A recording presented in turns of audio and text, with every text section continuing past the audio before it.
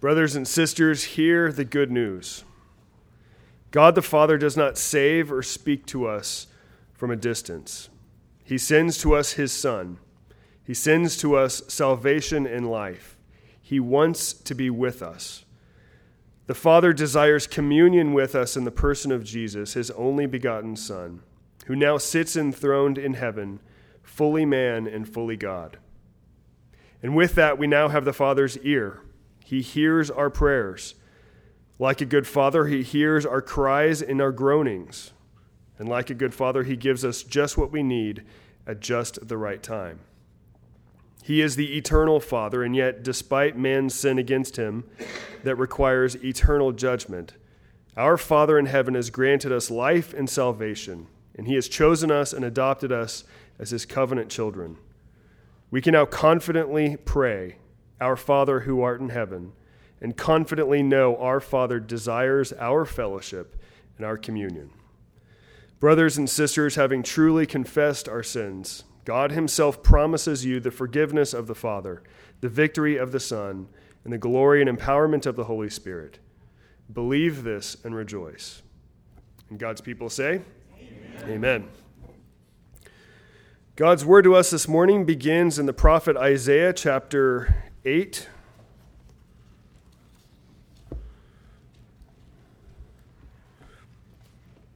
Isaiah chapter 8, beginning in verse 5.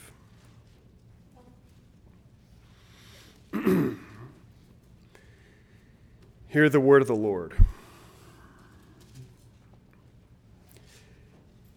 And again Yahweh spoke to me further, saying, "Inasmuch as these people have rejected the gently flowing waters of Shiloah, and rejoice in Rezin and the son of Remaliah, now therefore, behold, the Lord is about to bring on them the strong and abundant waters of the Euphrates, even the king of Assyria and all his glory, and it will rise up over all its channels and go over all its banks.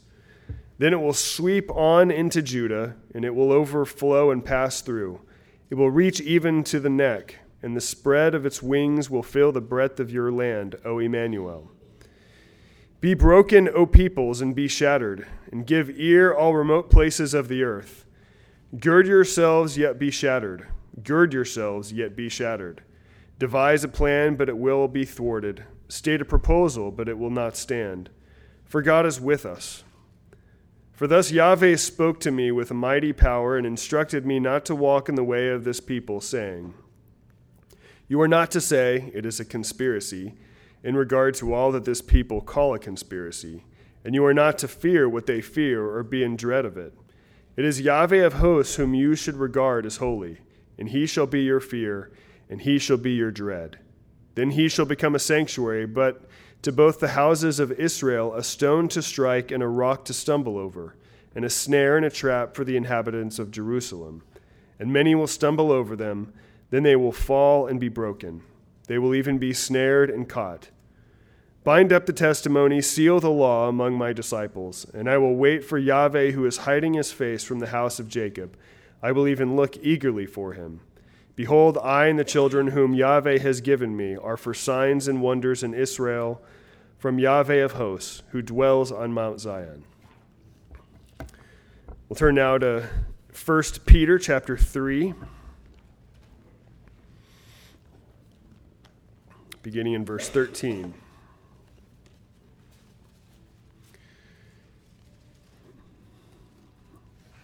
And who is there to harm you if you prove zealous for what is good? But even if you should suffer for the sake of righteousness, you are blessed. And do not fear their intimidation, and do not be troubled.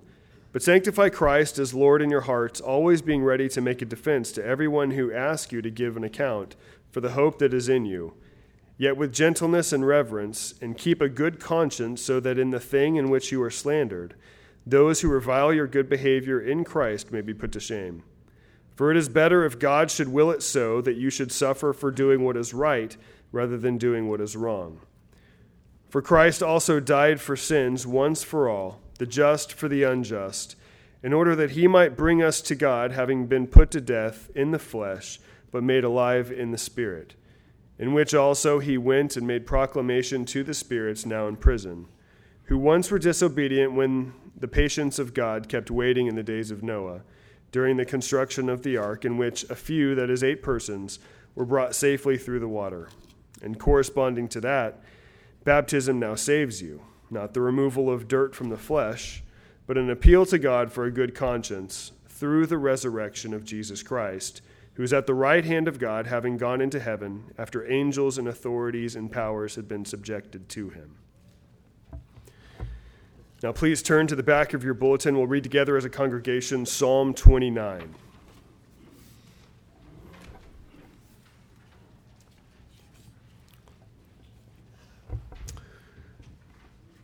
Psalm 29. Ascribe to the Lord, O heavenly beings. Ascribe to the Lord glory and strength.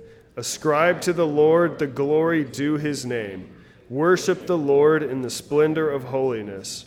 The voice of the Lord is over many waters. The glory of glory thunders.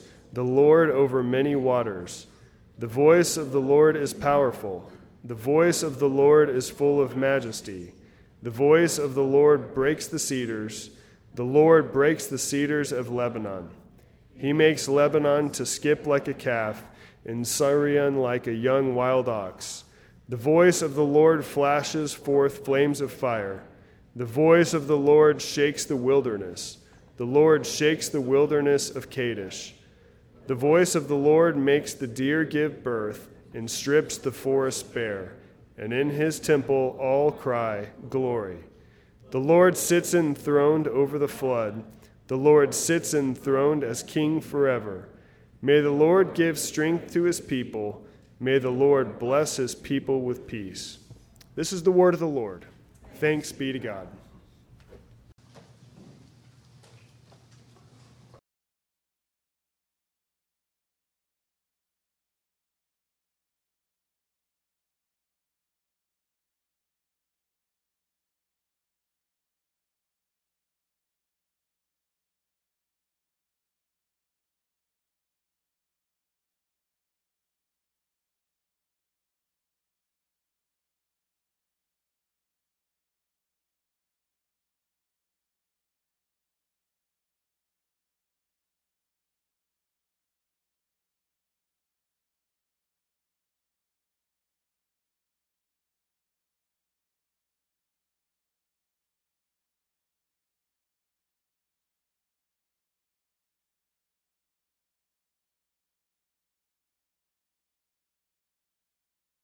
In one denomination or another. It's found among all those who are believers in Christ. I believe in God the Father Almighty, creator of heaven and earth. I believe in Jesus Christ, his only Son, our Lord, who was conceived by the Holy Spirit and born of the Virgin Mary. He suffered under Pontius Pilate, was crucified, died, and was buried. He descended into Sheol. The third day, he rose again from the dead. He ascended into heaven and is seated at the right hand of God the Father Almighty. From there he will come to judge the living and the dead. I believe in the Holy Spirit, the holy, let me start again. I believe in the Holy Spirit, the Holy Catholic Church, the communion of the saints, the forgiveness of sins, the resurrection of the body, and life everlasting. Amen. Let's bow in prayer.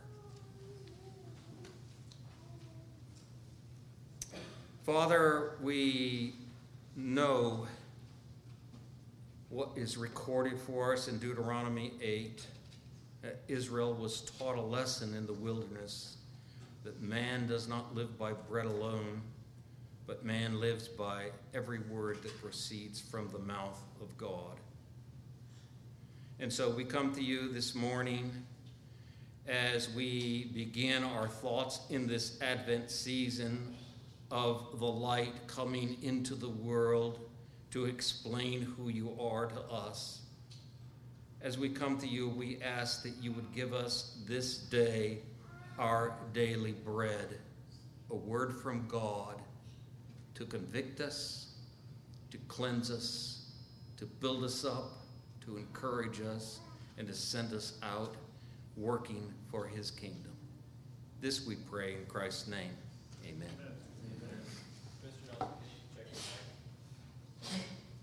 It's on. Not working? Well.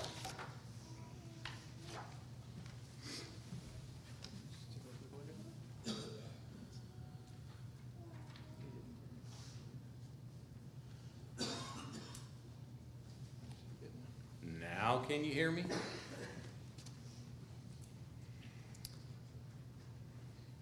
There's been a lot of books written in the last couple of decades, I suppose, about being a man. We read one of them, It's Good to Be a Man. Some people liked it, some people didn't like it. There was another one back around 2000, maybe a little later than that, called Wild at Heart. You know, all kinds of manly stuff. There's a famous minister, Scottish. He lived 29 years, and he made a mark on the Christian world unlike most people make a mark. He was known as one of the most pious, godly men that walked in Christian circles. This is what he says. What a man is alone on his knees before God, that he is, and nothing more. Well, so I suppose we could say the same thing about women, correct? So the question is, you think about the way people are measured. In certain circles, you're measured by how you dress, the kind of money you make. In other circles, you're measured by the things you write and the degrees that you can hang on the wall. But Robert Murray McCheyne is correct. What a man is on his knees before the Lord, that's what he is, and nothing more. Now, I'm guessing that if you're like me and you say, okay, this is how God measures me, or this is a measurement to consider, then probably a lot of us would hang our heads and say, well, really when it comes right down to it, when it comes to prayer, I'm not much of anything. The Christian church today has trouble focusing in prayer, has trouble thinking about the right things to pray for, is myopic when it comes to prayer, focused on self, hedonistic, materialistic, health-oriented, but certainly not very God-focused. Well, when Jesus came into the world, he was the light of the world. When you come to the end of the book of John, he warns the people, walk while you have light, so that the darkness will not overtake you. Because he, the light, was leaving. Of course, he left the light behind, and that's what we are, the light of the world. There is no way that all of us combined or anyone singly could possibly measure up to the light that Christ is, because Christ never sinned and we do. But there's something to think about when the disciples said to Jesus, after he finished praying, Luke chapter 11, teach us to pray as John taught his disciples to pray. Now, I got to thinking about it, and I wonder, why in the world would they say that? They're really good Jewish boys. They know the Psalms, and the Psalm is mostly prayers. And surely they pray them, as we would say, religiously. But they say, teach us to pray. And I take it then that there's something different about the way Jesus prayed. Because they asked him, after he finished praying, teach us to pray. And so for the next 4 weeks, and then finally on Christmas Day, we're going to look at what we call the Lord's Prayer. And so we'll be taking it in 5 sections. And we're going to assume that when Jesus came into the world, this is how he prayed. Now, of course, he spent long nights in prayer, and this prayer can be said quickly, doesn't take very long. And so we have to remember that there certainly are expansions to each of the thoughts and the petitions that are in the prayer, but these are the categories around which one should pray. And when you read Paul's prayers, if you haven't read D.A. Carson's book called A Spiritual Reformation on Paul's Prayers, you ought to read it, because Paul didn't pray the way we pray. No, he prayed the way Jesus prayed. So anybody who's anybody, so now you know I'm nobody because I haven't done this. Anybody who's anybody has written a book on the Lord's Prayer. It's like when you climb to having a radio name or you've written some books, and there are certain things you have to do. You have to write one on marriage, even though there are a gazillion on marriage already. And you have to write one on prayer, the Lord's Prayer. And so there are lots of books to look at, and they all have a little different approach, and they're all pretty good. And I looked at 4 of them this time around, and I rather enjoyed looking at them, quite frankly. One I enjoyed was by J.I. Packer. It's just a short book. J.I. Packer's been a real gift to the church.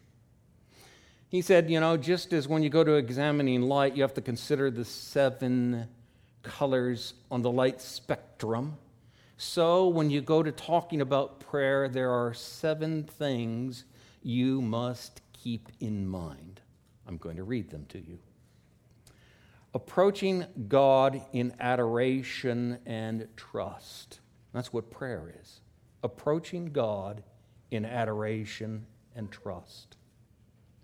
Acknowledging his work and his worth in praise and worship. That's what prayer is. Admitting sin and seeking pardon. That's what prayer is. Asking that needs be met for ourselves and for others. That's what prayer is. I like this one. Arguing with God for blessing, as wrestling Jacob did in Genesis 32. God loves a good argument. Well, now, if you read the Psalms, you can see that that is true. This is one that's really important, and maybe some of us are settled in it, but most of us maybe have a ways to go. Accepting from God one's own situation as he shaped it. And adhering to God in faithfulness through thick and thin. We're going to talk about the Lord's Prayer. If you would, turn to Matthew chapter 6. And what I want to do is just read the prayer and then make some comments.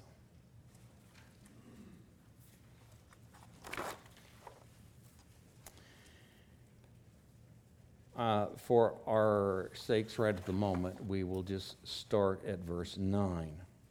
Pray then in this way: Our Father, who art in heaven, hallowed be thy name. First petition, hallowed be thy name. Thy kingdom come. Second petition, thy will be done on earth as it is in heaven. Third petition, give us this day our daily bread. Fourth petition, and forgive us our debts as we forgive those who are our debtors. Fifth petition, and do not lead us into temptation, but deliver us from evil. Sixth petition, for thine is the kingdom and the power and the glory forever and ever. Amen. That's what Jesus taught them to pray. It's very simple. It's very short. But now what I want to do is I want to step back and I want to think some thoughts about this prayer. And this morning, I'm only going to deal with hallowed be thy name. But if you just think about this prayer, it comes in a context. And the context is a kingdom context. In the previous section of Matthew, just before the Sermon on the Mount, it says in verse 17, chapter 4, from that time Jesus began to preach and say, repent, for the kingdom of heaven is at hand. And then in verse 23 of that same chapter it says, and Jesus was going about in all Galilee, teaching in their synagogues and preaching the gospel of the kingdom. And he was healing. So it comes in a context. And when you see the Sermon on the Mount is the kingdom context. That's caused some people to think that the Sermon on the Mount is not applicable to us today because some people think we're not in the kingdom. But that is short-sighted and ill thought out. It is. We are in the kingdom. We know it because Jesus sat down at the right hand of the Father, and he is right now in the process of making all his enemies subject under his feet. And when he's done away with the last enemy, which is death, and that will be done away with through resurrection, then he will hand the kingdom over to his Father. So when Jesus sat down, there were different ways to think about the beginning of the kingdom, but when Jesus sat down, then the kingdom started. And the kingdom's been growing and growing and stretching wider and wider and wider. Well, the kingdom covers the whole globe of the earth. Not everyone knows that yet. Did you see this week we're now at 8 billion people on the earth? About 3.5 billion of those people on this earth name Christianity as theirs. Now, whatever you think of that, it's a lot of people. Truly, all of them will not be resurrected into the presence of Jesus. I don't know what the percentage is. Some people are more broad-minded than others, but what we do know is one has to truly confess Christ to be in that category. So this prayer, the prayer comes in a kingdom context. Turn, if you would, to Matthew chapter 5. Matthew chapter 5. And just within the Beatitudes, Jesus says in verse 3, blessed are the poor in spirit, for theirs is the kingdom of God. The kingdom of God belongs to them. Verse 10, blessed are those who have been persecuted for the sake of righteousness, and for theirs is the kingdom of heaven. Let me just stop and say one more thing so we're all on the same page. When you come to the Gospel of Luke and the Gospel of Mark, they're going to use the expression kingdom of God. In Matthew, it's the kingdom of heaven. They are one in the same. Although in past years, we have muddled that up in our thinking so that we think there's a kingdom of God that resides on earth, but the church is going to go into a kingdom of God that resides in heaven. That just simply is not true. There is one kingdom. Jesus is king over that kingdom. And that kingdom, when it's consummated, when it comes to full fruition, will reside on earth, because heaven will be joined to earth. Skip down to Matthew chapter 5 and verse 20. For I say to you that unless your righteousness exceeds that of the scribes and the Pharisees, you will not enter the kingdom of heaven. And then just skip over to chapter 6. And right here, kind of in the middle of the whole sermon, in verse 33, Jesus says, "But seek first his kingdom and his righteousness, and all these things will be added unto you." Then come to the conclusion of the sermon in chapter 7. And in chapter 7, we have the famous statement about the gate. And the gate obviously is talking about entering into the kingdom or not entering into the kingdom. I'm flipping to find my place. But if you look down in Matthew chapter 7 and verse 21, he says, "Not everyone who says to me, 'Lord, Lord,' will enter the kingdom of heaven, but he who does the will of my Father who is in heaven." And then when you end up at the very end of the sermon, it doesn't say kingdom, but that's what it's talking about. There are two men. One is wise and one is foolish. And the foolish man builds his house, his temple, on the sand. House means temple. That's what the temple's called. It's the house of God. But the wise man builds his house on the rock. And it's a cryptic statement to Jewish people that their house is going to be torn down when troubles come. The Sermon on the Mount is the context of the Lord's Prayer. It is a kingdom prayer. And it is a prayer that goes on today because the kingdom started and is growing, growing, growing, growing, growing, growing. And one day it will be consummated when every enemy of Jesus is put under his foot. Now, I realize in this room there are different eschatologies. So, don't get excited about that. We all believe this, maybe in a little different way, but we all believe it, that Jesus Christ is coming back and the dead will be raised and the kingdom will be forever. The Lord's Prayer is in the context of the Sermon on the Mount, in the context of the kingdom. I wanted to say that when you are in this context, we sometimes get a little mixed up also because we see, okay, in the context of this kingdom and the gate imagery, there's a narrow gate and there's a big broad gate, and only a few people are going to enter the narrow gate, and lots of people are going to go to the broad gate out to destruction. And we say, well, so no, the kingdom can't keep growing, growing, growing, growing. In fact, a certain theology says, no, it's diminishing, diminishing, diminishing down to the end, and boom, then all the people are taken out. But Matthew is a Jewish gospel. And Judaism ended in AD 70. It's not going to be resurrected. So, yeah, a few in Judaism.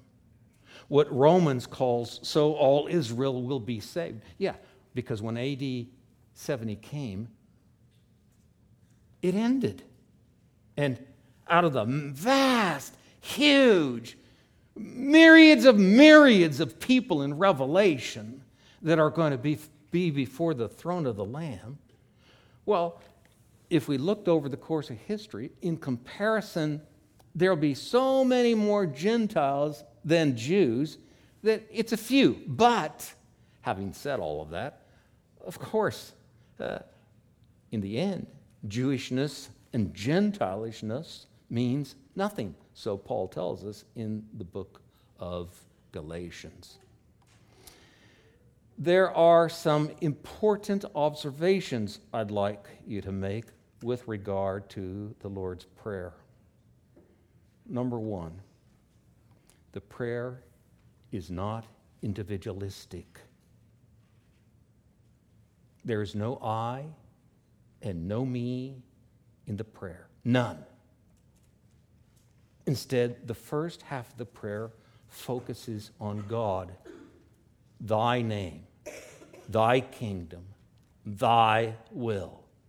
The second half of the prayer focuses on a group. Give us. Not give me. Don't give me my daily bread. Give us our daily bread. Forgive us our debts. Lead us not into temptation. No individualism in the prayer. What does that tell you? That tells you the people of God are a community. And as we can obviously see from the prayer, if we say our Father, they're more than just a community, they're a family. And families are supposed to get along. So no individualism, it's group. Hence the church. So the writers to the Hebrews says, do not forsake the assembling of yourselves together, as is the habit of some. Instead, what do? We come to church to encourage one another unto love and good deeds. Of course, this isn't the only place we do it, but this is the place where you have the context of the group. I'm sure there was a lot of encouragement that went off on Thanksgiving as believers got together. But in Hebrews, it's talking about the gathering of the church, and this prayer is a church prayer. So, no individualism. Addressing God is the topic of the prayer. Now, one has to say, just in a little aside, hopefully not too lengthy, it's very easy when we stand up and pray to lose sight of who we're praying to. So when a man stands up in the assembly or is called on to pray, he is to pray for the us. But he's not to pray to the us. He's to pray to God. This prayer is addressed to the Father, our Father. That's an important observation.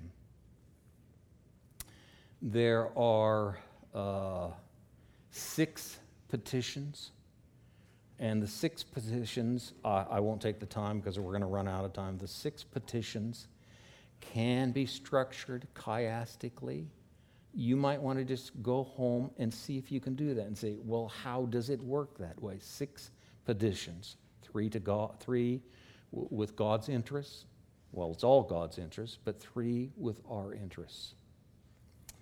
And this one is surprising because this is not what you would think today when the church prays. I'm talking about the church at large now. If you read through the New Testament and you read all of Paul's prayers and you read Peter's prayers and you read Jesus' prayers, the one thing you do not find, and you don't find it in the Lord's Prayer, except as a, what would you say? Well, it flows out of one of the asides, but it's not directly addressed. There is no prayer for the lost. Now, you would think that if Jesus is going to teach us how to pray, he would say to us, you pray for the lost. But he doesn't. Like I said, it's in there, but it's not made a main focus. And when you read Paul's prayers, it's not Paul's main focus, because the kingdom is composed of the found. And so we're praying to worship God when we gather, and we're praying for each other within the community. Okay? Praying the prayer of Jesus. Now I have some things to say under this heading. Praying the prayer of Jesus. Now I'm calling it the prayer of Jesus because I'm assuming he prayed it. With expansion, of course. Our Father. Well, now, if you look back into the Old Testament and you follow the course of the Old Testament, you basically did not see individuals addressing God as Father. There are occasions where a prophet is calling God the Father of the nation, and God himself sends a message to Pharaoh, Israel is my son, my firstborn son, so let him go that he might worship me. Of course, that implies fatherhood. And when you get the Davidic covenant is a covenant in which God says of the one who's going to sit on his throne. The first one was Solomon, the second one Rehoboam, and on down the line. We will return to Chronicles one of these days. And then finally, we come down to Jesus Christ. I will be a father to him, and he will be a son to me. But as a whole, in the Old Testament, God was not addressed as Father. He was the Father of the nation. But in the New Testament, things have changed. And Jesus is telling his disciples to pray this way. Now, he doesn't say, pray my Father. He says, pray our Father. Because it's a family. He's not just dad of one person. He's dad of all the persons in the family. Our Father. And you see, when you read through the Gospels, this is how Jesus addressed his Father. He called him Father. I didn't read through all the Gospels to check and make sure this was quite true. I read it. It's a decent author, so I'm assuming he's correct. The only time Jesus prayed where he didn't say Father is when he prayed on the cross, my God, why have you forsaken me? But Paul uses the term Father, and we're called by Jesus also to use the term Father, our Father. Israel did not use that term. That doesn't mean that Israelites weren't justified. It doesn't mean Israelites aren't in heaven today. It doesn't mean anything like that.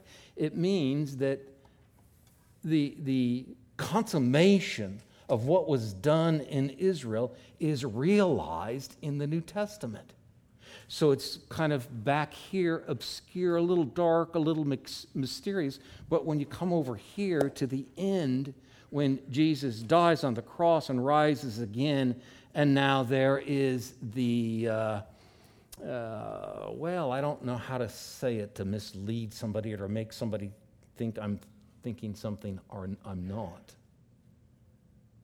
But now in the New Testament, we have the true Israel of God. And he is the nation's Father, the kingdom's Father, the individual's Father, the family's Father. He's our Father. And of course, this is the funny thing.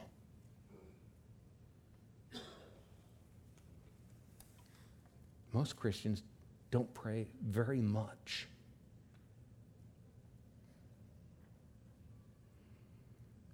But when you have a good dad at home, you talk to your dad a lot. And you ask him for things. And in the Sermon on the Mount, when you get to the last chapter, Jesus gives that famous line, ask, knock, and seek. And then he says, for if you being evil know how to give good gifts to your children, how much more your heavenly Father. And when we have a Father that we like, who loves us as children, I mean, just thinking about growing up, we had a good relationship. But when it comes to the Lord's Prayer and thinking of God as our Father, we spend precious little time. Mostly our time is in petition. And mostly when it's in petition, it's for things we want. Now, I'm not saying that's wrong, of course. It's contained right here in the Lord's Prayer. But Jesus is saying, say, our Father, who art in heaven. You're our heavenly Father.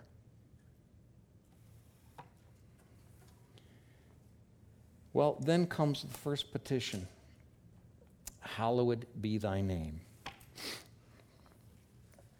So, you think about the Old Testament, and I'm not going to turn to the passages. You've read them, and they all come in a context.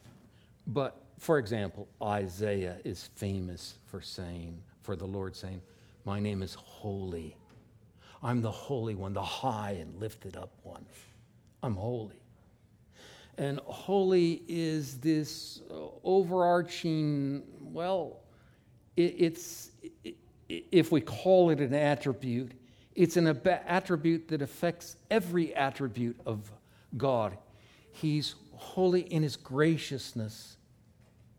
He's holy in his wrath.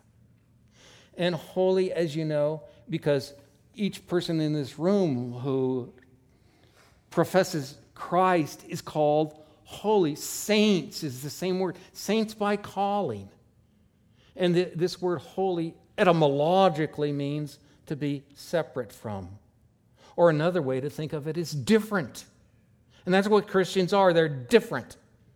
They're separated from the world. They don't live like the world. They're separated by sin, from sin. They don't pursue sin like the world. They're separated unto God. The world's not separated unto God. Christians are separate. They're saints. They're holy. But what does it mean when God's holy? Well, the best way to put it is there's nobody else like him, period. The word holy certainly is used to mean pure, consecrated. For example, a woman who decides not to marry, she's going to be holy in body and spirit. You get the sense then there. And so God is holy. He is not related to sin. His eyes are too pure to look upon sin. He's holy in that sense. But he's also holy in the sense that he's transcendent. He's above everything. He's not like us. First of all, he's a spirit.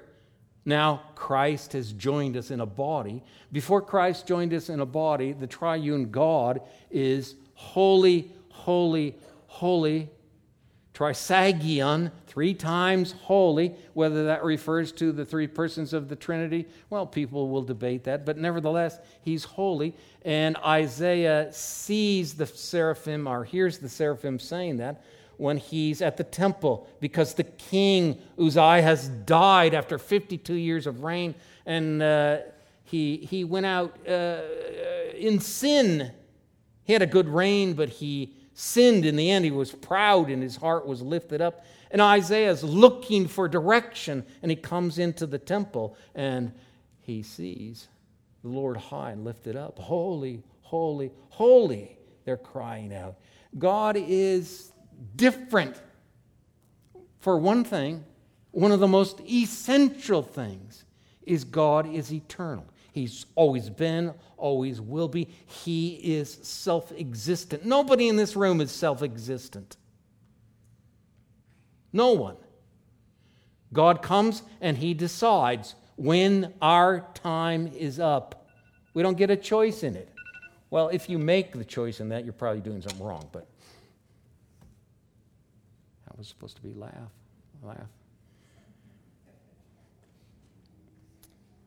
So God is holy. So, for example, if you've read, and if you haven't read it, you should read it. R.C. Sproul's book on the holiness of God. And, R.C. Sproul's a logician. He's a philosopher. He's a theologian. He thinks with clarity. And so he says, okay, here's something about the holiness of God. He created everything out of nothing. If there's nothing, can you think of nothing, he says. Can you think of nothing? No, you cannot do it, can you? Try to think nothing. There is no such thing as nothing, but there was before God created, there was nothing. And so all our people who saying, oh, there's no God, they're saying nothing comes from nothing. Well, of course, that's just irrationality to the utmost. So they say, well, it happens by chance, as R.C. Sproul points out. Well, is chance something? No, chance is not something. Go pick it up. Where do you find it? You can't find chance. But God is holy. And that gives us a little glimpse. You look around out there in this vast universe that we only know bits and pieces about, God created it. And so, when you say, well, he's different than us, then you come to this petition. Hallowed be thy name. Well, the first thing you have to say is God is holy. Hallowed is from the root, the verb, to show holiness, make holiness. It's to sanctify would be the same root. So what do you mean? Hallowed be thy name. God's name is holy. We can neither add to it nor subtract from it. He is completely different, and he does whatever he wants to, and he's in charge of your life. He's doing in your life what he wants to do. He's giving you the position where he wants to be. As J.I. Packer said, one of the things about prayer is you have to come to accept how God's shaped your existence. Everybody in this room has a little different existence. And it's easy to become unhappy with one's existence. But then when you do that, you are not hallowing God's name. You're saying, God, you didn't do it right. So, God is holy. We can't add to it or subtract from it. But what we can do is we can stand back in awe. And then think about coming to him in prayer, number one, because, well, he is holy. And every good and perfect gift comes down from the Father of lights, with whom there's no shifting or variation. And so all the stuff you like, it came from God. Well, the stuff you don't like came from God too. He's holy. And if he's the one who out of nothing just spoke and things came into being, then when you're in need, like the last half of the prayer suggests, then where can you go?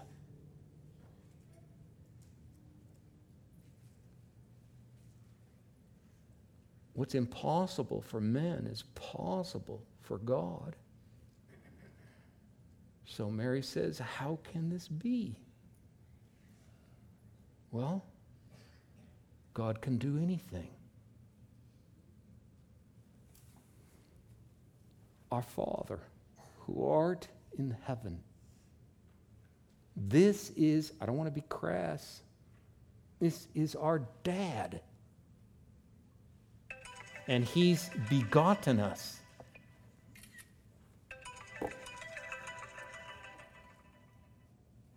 Can't I remember what button to push? And he is this holy, glorified, almighty.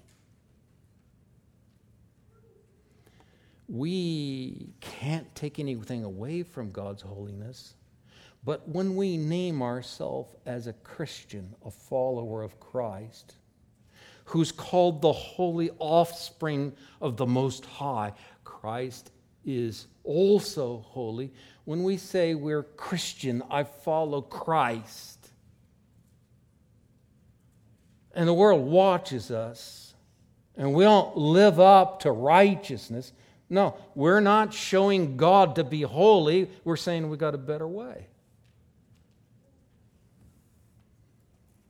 So when we pray, hallowed be thy name, we're hardly praying, God, hey, make your name more holy. That can't be done. But we are praying something like, do something in this universe to show more of what you are. So if I'm going to show more of the holiness of God, then God's got to change me so that sin I cling to, I let go of. So when I say I'm a Christian, I don't do that anymore. When I judge other people, I let go of that because I want God's name to be known and seen as it is, as holy. And so you can see, this is the, if you will, the pinnacle of the prayer. Our Father. When Jesus arose from the dead, he said to Mary Magdalene, go tell my disciples, I have not ascended yet to my God and your God, to my Father and your Father. Our Father is the Holy One of the universe. He's all-powerful. He's omniscient. He's omnipresent. He's gracious. He's kind. He has a holy wrath. He knows just how to discipline. We don't know how to do it just right, but he does. He's a good Father.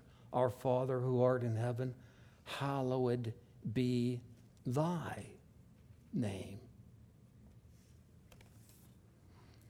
So, the way we live can subtract from people sensing and viewing the holiness of God, or the way we live can show off the holiness of God, but we can't diminish it or increase it. He just is holy. Of course, the lost don't demonstrate the holiness of God. They're in rebellion against God. As Caleb's reminded us for the past 2 weeks, they have life and they can't even give thanks to God, but they turn aside from Him. They shun His holiness and they want to turn His holiness into darkness. He's a dark God. He's a mean God. He's not a loving God, because after all, if He was a loving God, what about this, and this? But lost people can come to Christ and begin to demonstrate that God is a holy God. And of course, one of the prayers is, and right at the pinnacle is, hallowed be thy name, thy kingdom come. When the kingdom is consummated, the name of God will be shown off holy in a way it's never been since sin entered the world. Hallowed be thy name, thy kingdom come, thy will be done on earth as it is in heaven. When the kingdom comes, There won't be any more sin or death or crying or tears or fussing. No. Everything God wants will be done because the kingdom's come, because now his name is fully blazing in everyone's eyes that are in that kingdom. Holy. Stand with me.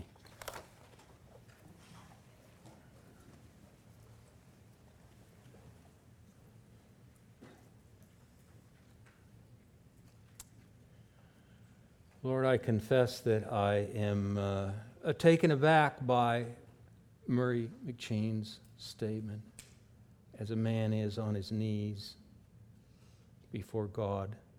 That's what he is and nothing more. I pray that as we move towards Christmas and we think about the light coming into the world and we think about this prayer, that this prayer would become the model of the way we pray, and we would start with the very fact that we're praying to our Father who loves his children, loves to give them good gifts, protects them from the evil one through discipline. What a great God we have. And so we pray knowing that this prayer means you will work on us. Hallowed be thy name. In Christ's name we pray. Amen.